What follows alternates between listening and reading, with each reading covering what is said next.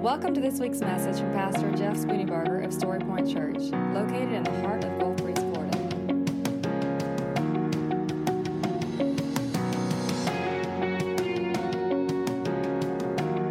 And now, here's Pastor Jeff Spooneybarger with this week's message from Story Point Church.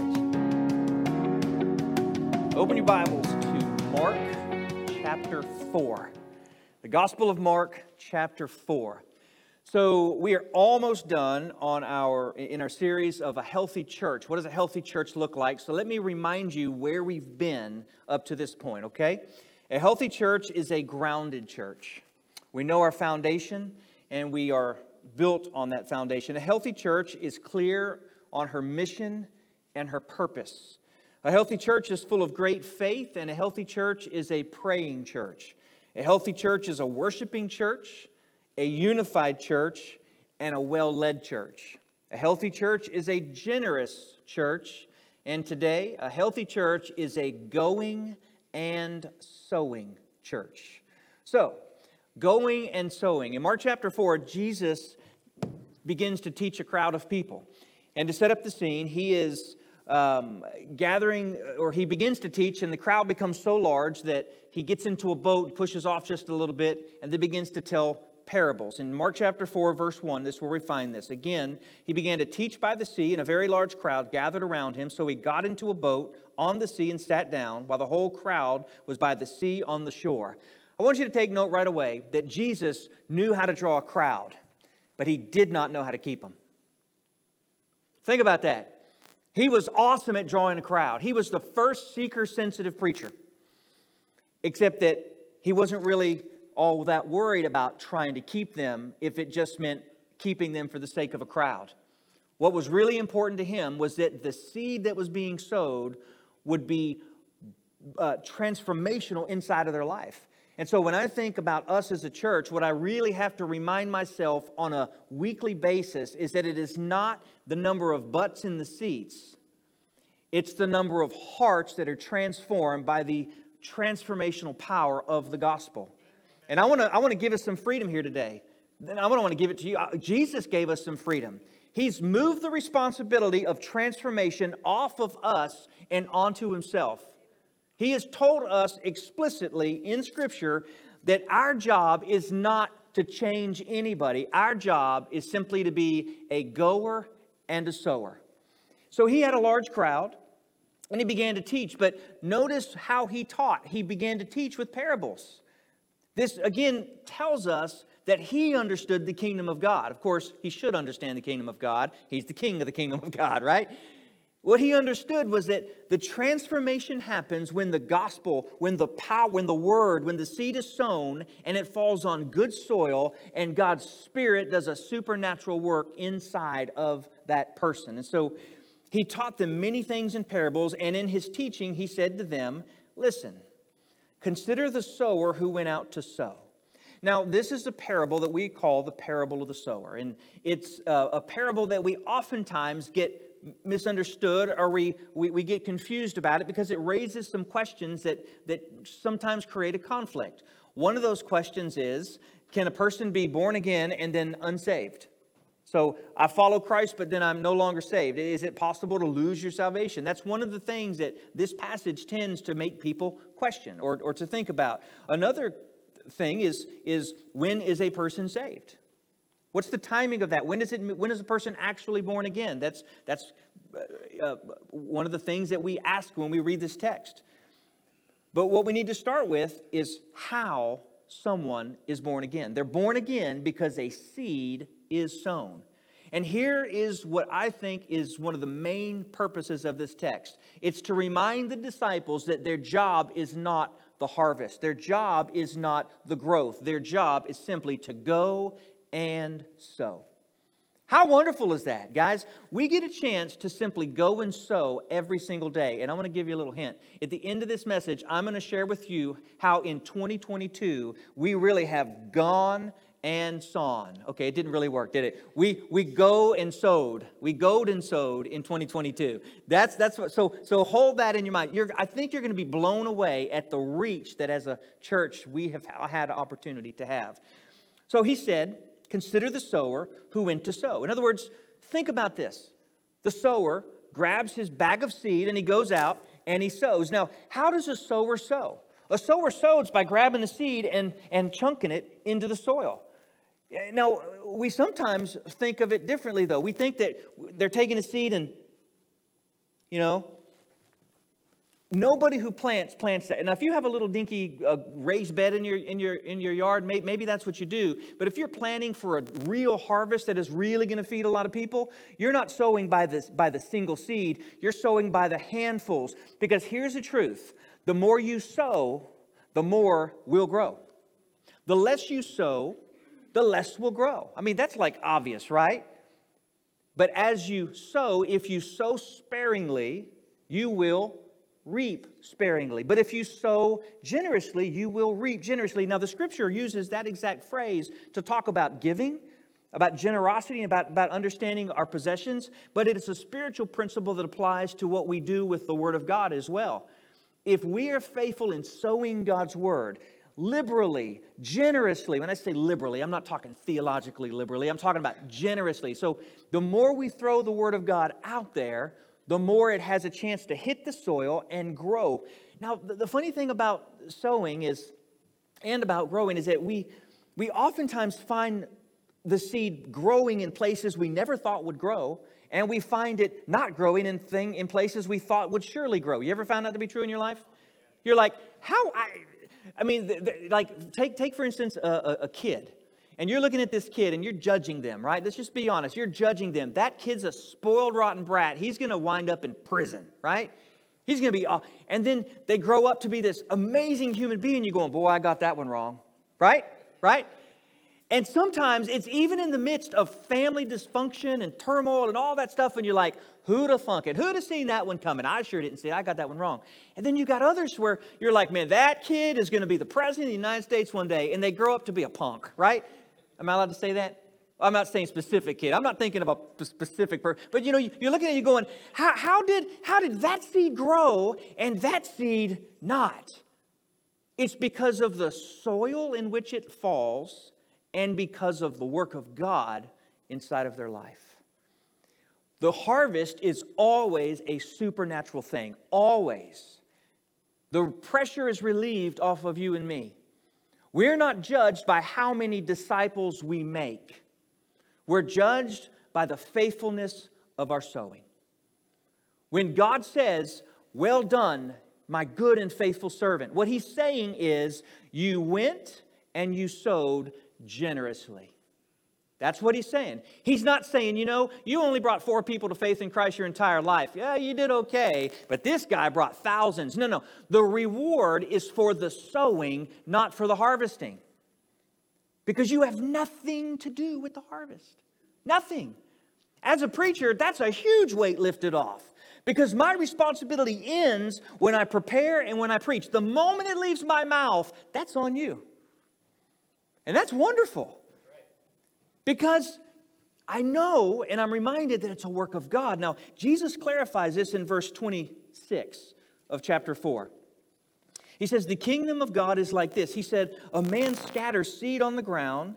Verse 27, he sleeps and rises night and day. The seed sprouts and grows, although he doesn't know how.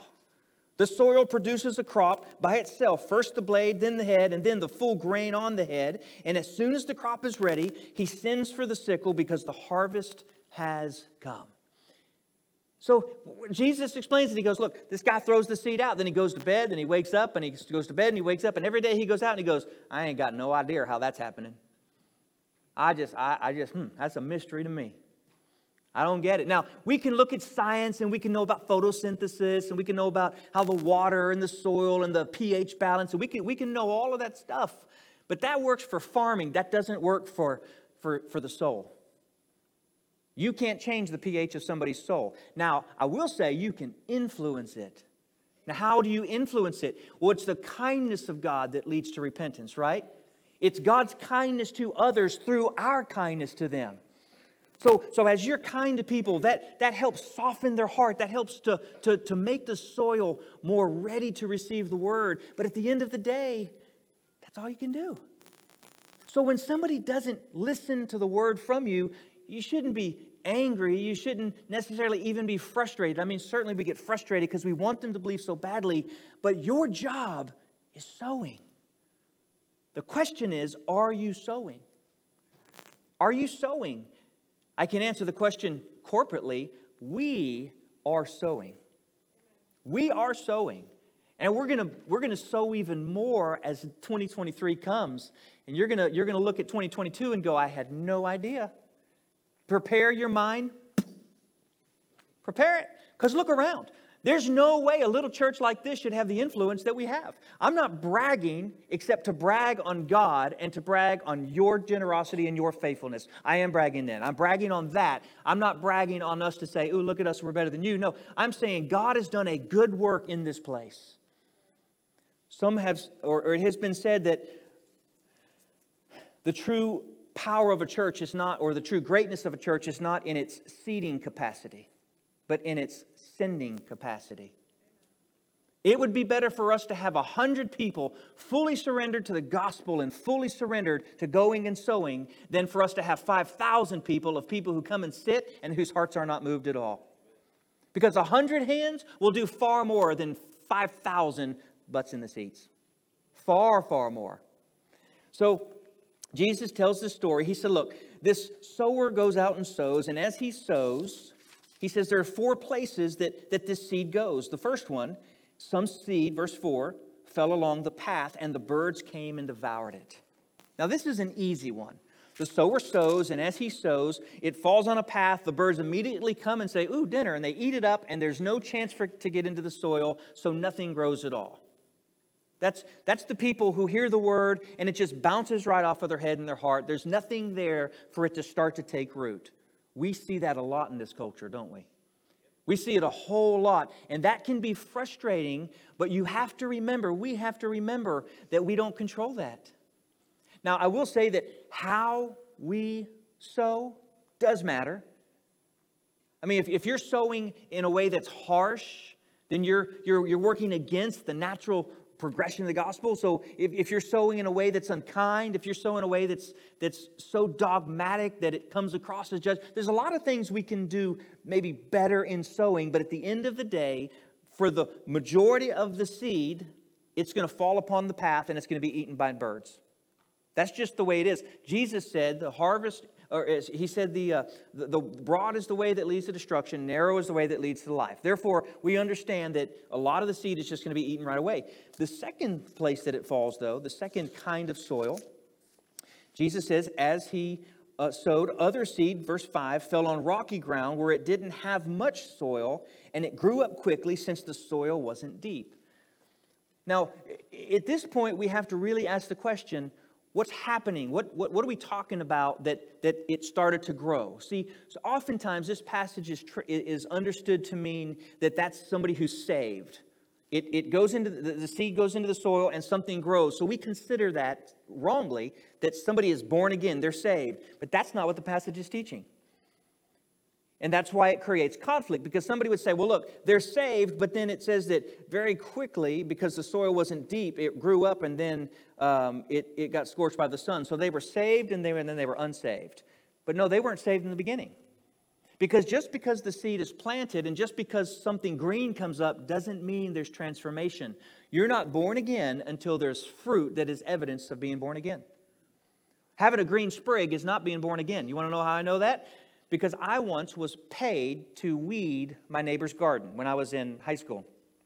My neighbor said, hey, Jeff, this garden, it was a flower bed. If you'll weed it for me, I will pay you. And of course, I would do just about anything for money. I mean, I would work and do anything, most anything. So I'm like, yeah, I'll do that. Like $20 or something. It was back in the 90s, right? So I went out and I spent several hours weeding her flower beds.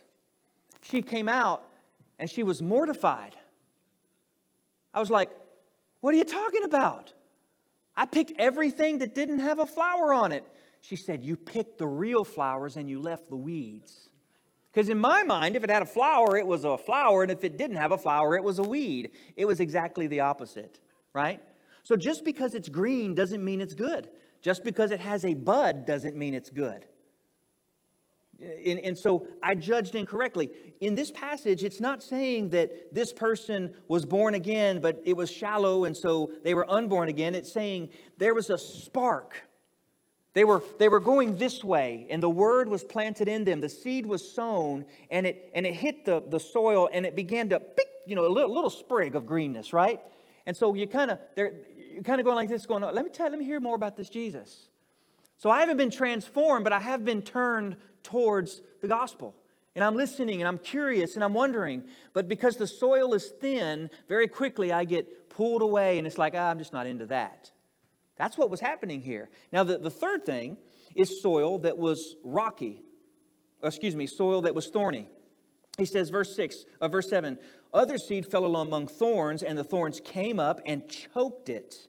Don't you like that metaphor, that imagery there?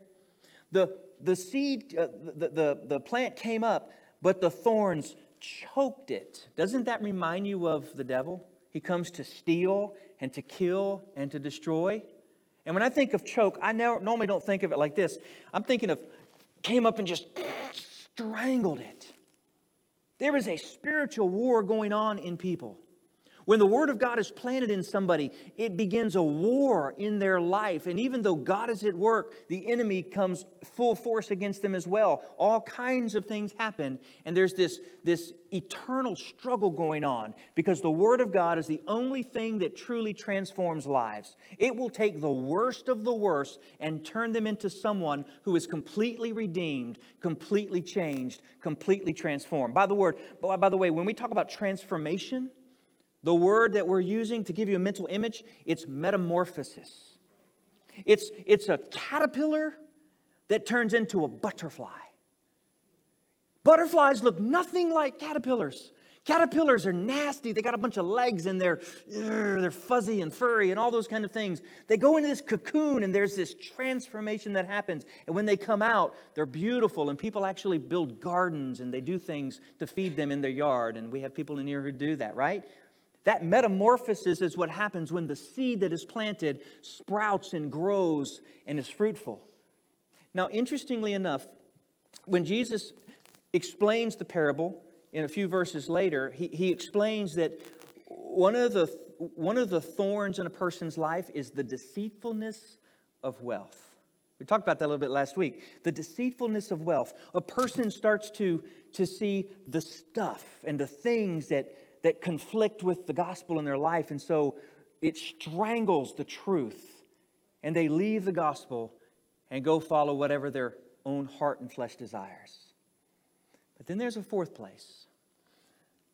And the fourth place, still other, verse 8, still other seed fell on good ground, and it grew up, producing fruit that increased 30, 60, and 100 times. That is the one who is truly born again. That is the one who's been transformed and changed, who's been metamorphosized. I don't know if that's a word, right? It's a new word now. Been changed by this word, and the change is so dramatic that it's obvious. In fact, Jesus talks about that in verse 21. The next parable, he says, he also said to them, is a lamp brought in to be put under a basket or under a bed? Isn't it put on a lampstand? For there is nothing hidden that will not be revealed, nothing concealed that will not be brought to light. If anyone has ears to hear, let him hear. He's talking about the fact that when there's a change, that change is obvious, right? Doesn't mean you're perfect. It doesn't mean that you'll never struggle. It means that Jesus has birthed in you something that is eternal. That's why the scripture says that Jesus said, I've come that you might have life and have it most abundantly. That's what he means. And so we look at this passage and we see the four different places that the seed can be sown. But we go back to the beginning. Consider the man, or consider the sower who went out to sow. None of that happens without three things.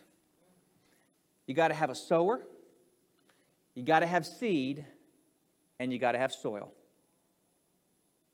That's it.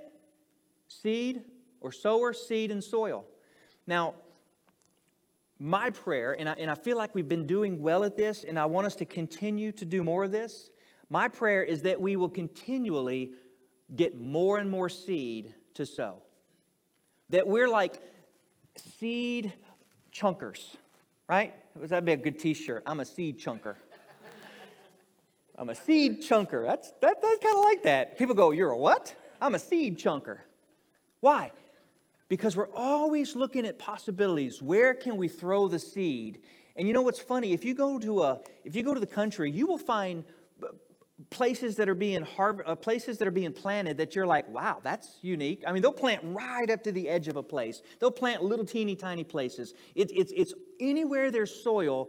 If they think they can get something to grow, they're going to give it a shot. Why? Because soil is money. Good soil is a harvest. Farmers know this. And so for us as a church, we should always be looking outside of our own building and going, where can we chunk some seed? Because if we chunk it,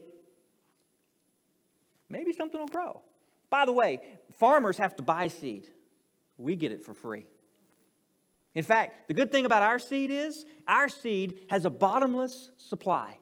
It's endless. In fact, it's actually not only endless, but the more seed we throw, the more seed we get. Because Jesus said, to those who've been given much, much is required. Those who have done well with the little, they're going to be given more, right? This is why I don't worry much about us and whether or not we're going to make it. Because I know that God is always going to bless His people when His people are going and sowing. He always does. And so, when Jesus explains this parable, in verse 13, He said to them, don't you understand this parable? How then will you understand all the parables? The sower sows what? The Word. All the way back, we have the right foundation. The Word of God is the power of God for salvation for all who will believe. That's why I am not ashamed of the gospel, right? Amen. My opinion won't change anybody's life. Might make you mad, but I'm not going to change your life. The Word of God, the Bible says, will never come back void. And here's what's beautiful about this. The moment it leaves our hands, we say to God, God, it's in your hands. And sometimes it falls on ground, and then we see nothing. It's almost like the seed goes dormant. We walk away, and years later, we come back and go, wow. Look at that. I heard a story. I'm going to share. Can I share the story, Jennifer, that you told me about, what was his name? Chuck. I heard a story, blew me away. And God used this story to just plant this truth inside of my heart and encourage me. So, I don't know, 10 years ago, I preached a revival at a little church in Pensacola. I think it was about 10 years ago. The facts are just made up. No, I'm just kidding. The facts are basically, the guts are there. I preached this revival. And it was this little country church in Pensacola. Nobody moved. I mean, I preached my guts out. And I was like, well, I guess that was a good practice, right? I mean, I was kind of discouraged because I was really thinking, man, this is good stuff if I do say so myself, right? I mean, I was thinking somebody should move. Somebody should do. Nobody moved at all. Well, just this past year, Jennifer told me, she said, oh, but by the way, Chuck said that he, if I can remember the facts correctly, he was on house arrest. And the only way to get out of house was to go to church. And since there was a revival at that little church around the corner, he knew that he could go to the church and get out of the house. And that was better than staying in the house. So he went to the church and he said he listened and the gospel gripped him. And he wanted to make a decision for Christ. He wanted to come forward at the invitation, but he looked around and nobody was moving. And so he said, well, I guess that's not what I'm supposed to do. And then through a series of events and hearing the gospel several other times, he trusted Christ. His life was radically changed. He's now pastoring a church, and he's now aggressively helping addicts who live the same kind of life as him find freedom through Jesus. Who knew? And when I'm told this story, I'm going, wow, may I never judge the success of a sermon by who moved ever again. Don't ever judge the seed you sow by whether somebody receives it or not. Because your job is not to make them receive it. Your job is to be a mailman. This is my favorite illustration. You know what a mailman does? A mailman turns off his truck, gets the mail, he walks up to the door, he sticks it in the mailbox, and he walks back to his truck. You ever see a mailman go there, knock on the door, wait? Here, take the mail. I don't want the mail. Well, I'm not leaving until you take the mail. No, a mailman knows his job is not to make you open the mail. We throw half of it away anyways, right? You want to talk about a sermon illustration? We throw it away. In fact, people receive a mail and they look at it and they're like, I'm not interested. They throw it away, not realizing that inside of that letter is life like they've never seen and experienced before. But the cool thing is, God often sends them the same letter day after day after day, right? So anyways, that's my mailman story. We don't know, but we must go and sow. So can I share with you how we have sown in 2022? This is not everything that we've done. This is just some of what we've done. But I just want you to get a real sense of our going and sowing capacity here. And I want to also remind you that we've done this on basically a shoestring budget. Could you imagine if we had $1 million just to go and sow? Oh my goodness. That'd be incredible, wouldn't it? 2022, we're going to actually start in the about Christmas time of 2021. Because a tornado touched down in the around the Kentucky area, and it destroyed this 2 or 3 mile path of homes and businesses for several miles, 100 miles. One of those churches was First Baptist Mayfield, Kentucky. Well, the day after the tornado came through, I realized that the pastor of that church is a friend of mine who I've known for 20 years, and so I called him, and of course, you know, we understand hurricanes, and tornadoes are kind of similar. I said, listen, we're going to bring you some supplies. So we threw it out on Facebook, and within 3 or 4 hours had a load of supplies, so much so that it bent the axle on the 12-foot trailer. Let me tell you, there's a whole story to that. God actually, I'm convinced it was God's protection, because we pulled off to meet somebody for lunch in Montgomery or Birmingham area, and when we did, I happened to look down and notice that the tire was about to blow. Had we not, we could see the metal of the tire. Had we not stopped in that spot, and it happened to be that we were eating next to a tire shop, right? Had we not stopped, we'd have had goods and supplies all over the interstate. It would have been bad. So we took these supplies up. While we were there, actually, we got there about 10 p.m. that night, and when we were talking to the pastor, he said, I got to go because CNN wants to interview me. He went out, and we watched it on our phones while he interviewed with Anderson Cooper. Anderson Cooper gave him all the time in the world. And my friend, I told him that, I said, man, God has gifted you in that moment, because he clearly shared the power of the gospel, and that news message went all over the world. He heard from people all over the world. Man, I saw you on TV. Great job. It was amazing.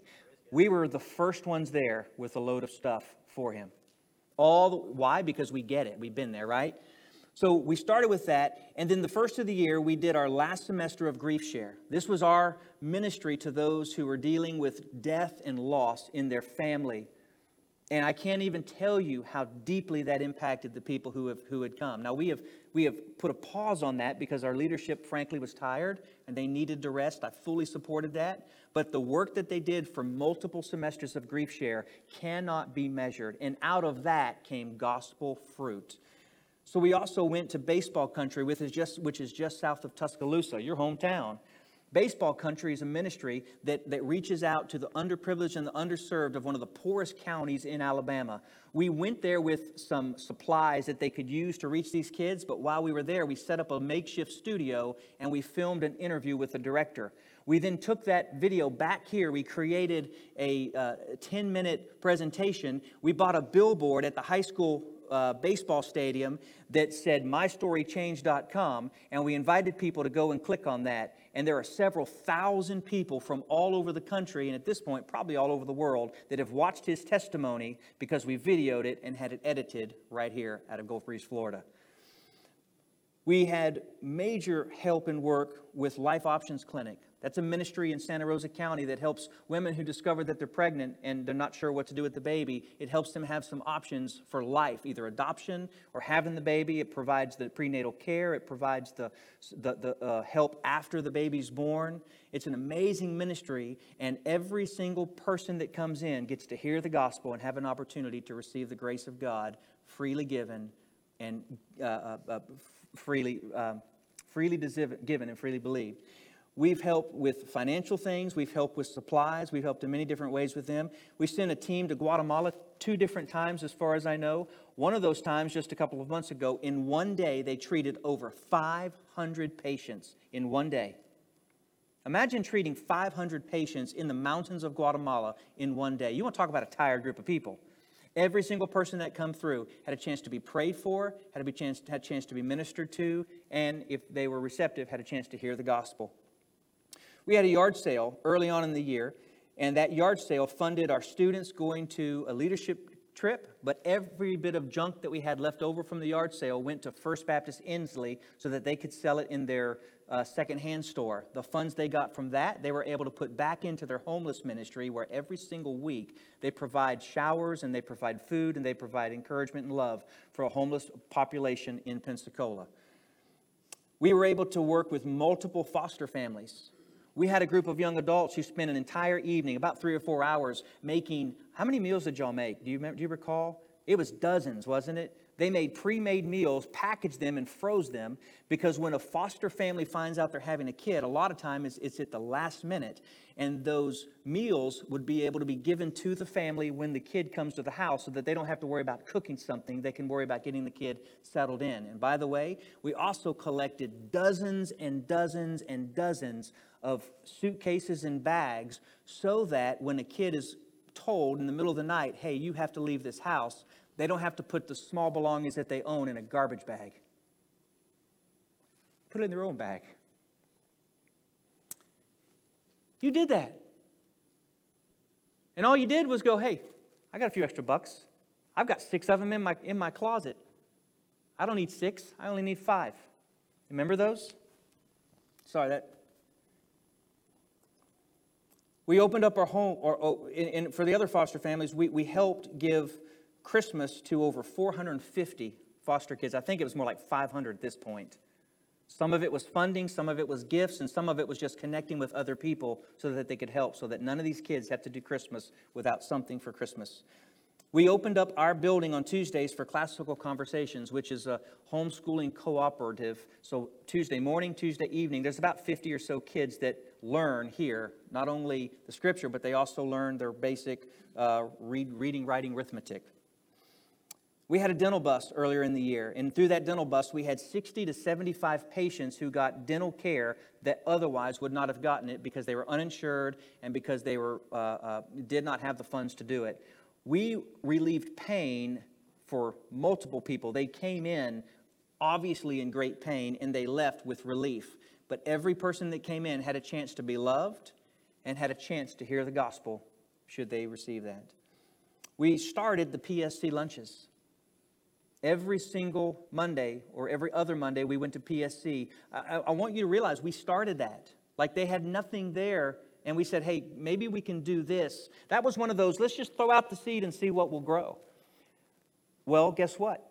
This coming semester, we're only going to do it once a month because there are so many churches who want to be a part of that we can't take up a space because another church needs to be a part of it, because that's the goal. Spread it, right? Build something. Out of that ministry, we also have somebody out of our own church who's going to go take over the Bible study there, and they have about 20 to 25 kids every single week who come just to ask questions about the Scripture and hear the gospel. And these 20 to 25 are not necessarily believers, they're searchers. They're looking for answers, and they're asking questions. We have a ministry at Waterfront. We not only cook food, but we also take it and serve it. And then we've been doing a Bible study each and every month there. We had an addiction awareness walk to where we gathered people from all over the area. And do you remember how many people walked on that? I don't know if we even counted. 250, 300 people gathered on the bridge to walk across the bridge to bring awareness to the crisis of overdose that families are dealing with. And not only was that covered by the news, but it also gave hope to some families that were there to remember that they're not alone in this fight. We have families that personally dealt with that, and it gave us a chance to link arms and say, listen, we get it. As best as we can, we get it, and you're not alone. And out of that walk, we started a ministry here called Not Alone, where every Monday night, the building is open over here, and people can come. And if they have addicts in their family, they can come and discover what it is like to be able to, I'm not getting the wording right, but basically to where they can come and talk about how to deal with it. Because there's nothing out there for the families. We have a family who's been doing that faithfully. And I can't tell you the stories, they're confidential, but believe me when I tell you that God has blessed that ministry phenomenally. Sometimes it's one person that shows up, and that's all that needs to show up because they need all of the attention for that night. Super cool stories. We had a Compassion Sunday, and out of this church, we sponsored about 30 kids, about 30 different kids, most of them in Guatemala. We have some other countries sponsored as well. But out of those sponsorships, for the next 10 or 15 years, we'll not only be helping a kid have food, but we'll also help him to have an education and to hear the gospel. And it's not just one kid, it's his entire family. Compassion says that one kid equals 15 people in the family will hear the gospel and hopefully receive the gospel. And all of that, by the way, is church-based in whatever country it's in. We had a community egg hunt. We had 100-something people here for that. We sent a team to Mission Anniston, Alabama, and they were able to minister for a week doing ministry at a church there. We had a major rebuilding of Beach Haven Baptist Church. You don't know this, but somebody in our church donated the money. They wrote a check so that this church could have a roof put on their building. They were damaged in Sally. They had holes in the roof. They had mold damage, and they had no insurance and no hope at all for putting a roof on. Somebody called me out of the blue and said, Jeff, I got some money I want to give, and I'm thinking about maybe helping Beach Haven. What do they need? And I said, well, they need a roof. It's about $30,000. They said, I'll write a check today. So I went over to the pastor, and I said, hey, Ken, you need a roof, right? He goes, yeah, I need a roof. Been praying for it. Well, your prayers are answered. He fell to the floor. He's like, he was speechless. Then we sent a team of youth, I think it was this summer, we sent a team of youth over there to do inside work to try to clean up the mess that had happened because of the roof. It's a beautiful thing. I talked to Ken last week, the pastor, and he told me, I think they've baptized, it was either 15 or 12, or it was more people this year they've baptized than they have baptized in years. When I say years, I mean probably 20 years. We had a little piece of that. How cool is that? By the way, for those of you who are relatively new, God put Beach Haven, the area, on my heart and on our heart as a church probably 15 years ago. I've got pictures in my iPad of the work that we used to do in Beach Haven. That door closed, and for about 5 years it's been closed. Little did we know that that connection would spark this work with Beach Haven Baptist Church, and now they're carrying on the work. And maybe you don't know this, but Saga spent an entire year assisting the pastor there, completely volunteer. He was there every single week, 2 or 3 days a week, just to love on the pastor and love on the church and love on the community. And then thankfully, God sent him back here.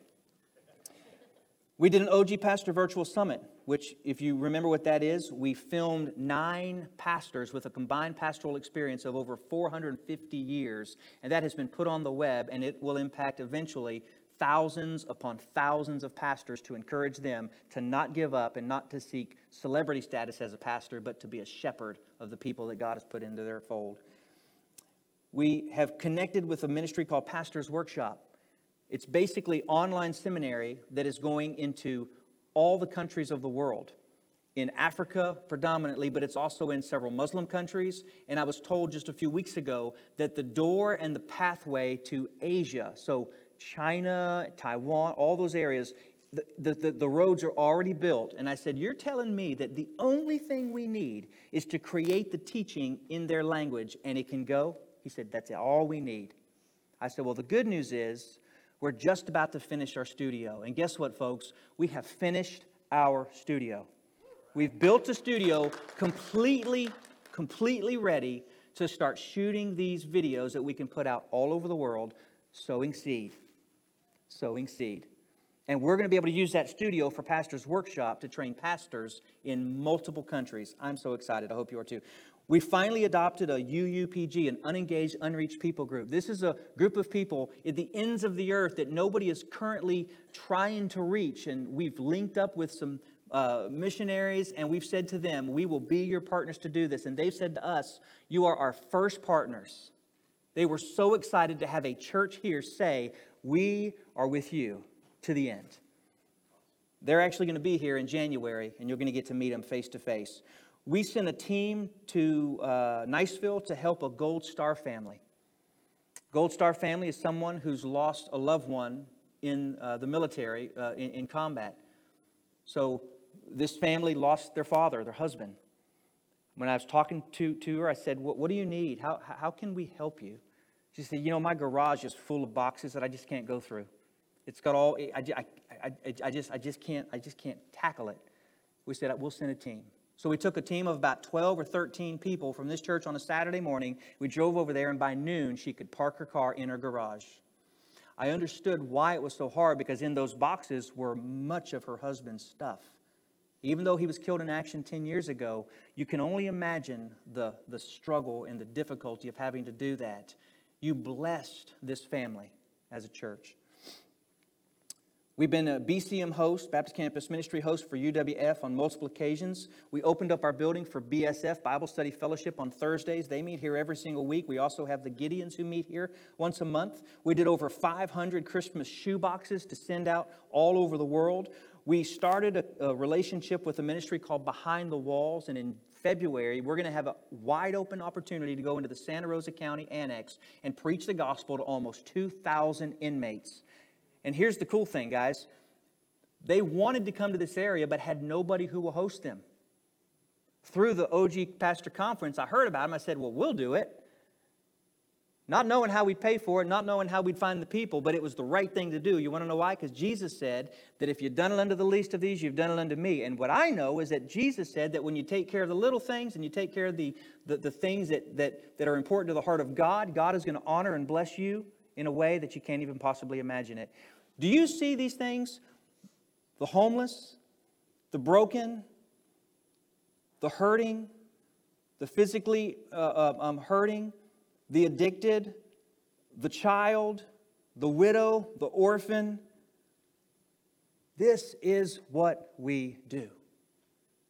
This is what we've done in just 2022. Did you have any idea we did that much?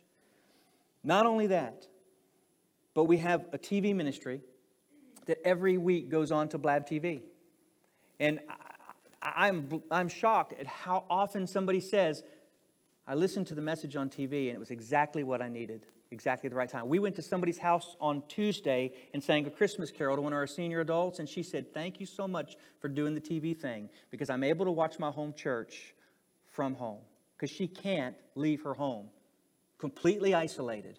It was a blessing to know that God is using that. We've done an outside renovation, we've done an inside renovation, and we baptized about 10 people this year. This is not everything. These are just the things off the top of my head I could think of. Are you surprised? Again, the only bragging that we can own on this is that God has been faithful because we have been obedient. That's it. So my prayer for you and for me is this. Will we grab a hold of the go and sow heartbeat? And let's not stop. Let's not lighten up. I actually, writing this list, I was like, well, dang, no wonder we're tired. Man, in the midst of all that, we've had staff changes, we've had all kinds of, this has been a wild year, but God has blessed us amazingly. So if you ever ask yourself the question, where does my money go when I give? That's where it goes. If you ever ask the question, why should I come and faithfully be a part of the church week in and week out? Because you can't do this on your own. None of us could. But together, we can lock arms. We can share Jesus. I'm convinced that one day we're all going to be standing in the halls of heaven, maybe a Story Point reunion, Hopefully it's a long time from now. We're going to have this reunion, and we're just going to, hey, y'all, let's get together again. And God's going to go, hey, you mind if I invite some friends? Yeah, sure. Hey, guys, come on over. And we're going to see a sea of people come and walk into the room. We're going to be like, so where are y'all from? They're going to say, we're here because you cared enough to go and sow. It's God that brings the harvest. But in Matthew chapter 9, verse 47, 48, he says, the harvest is plentiful. It's the laborers who are few.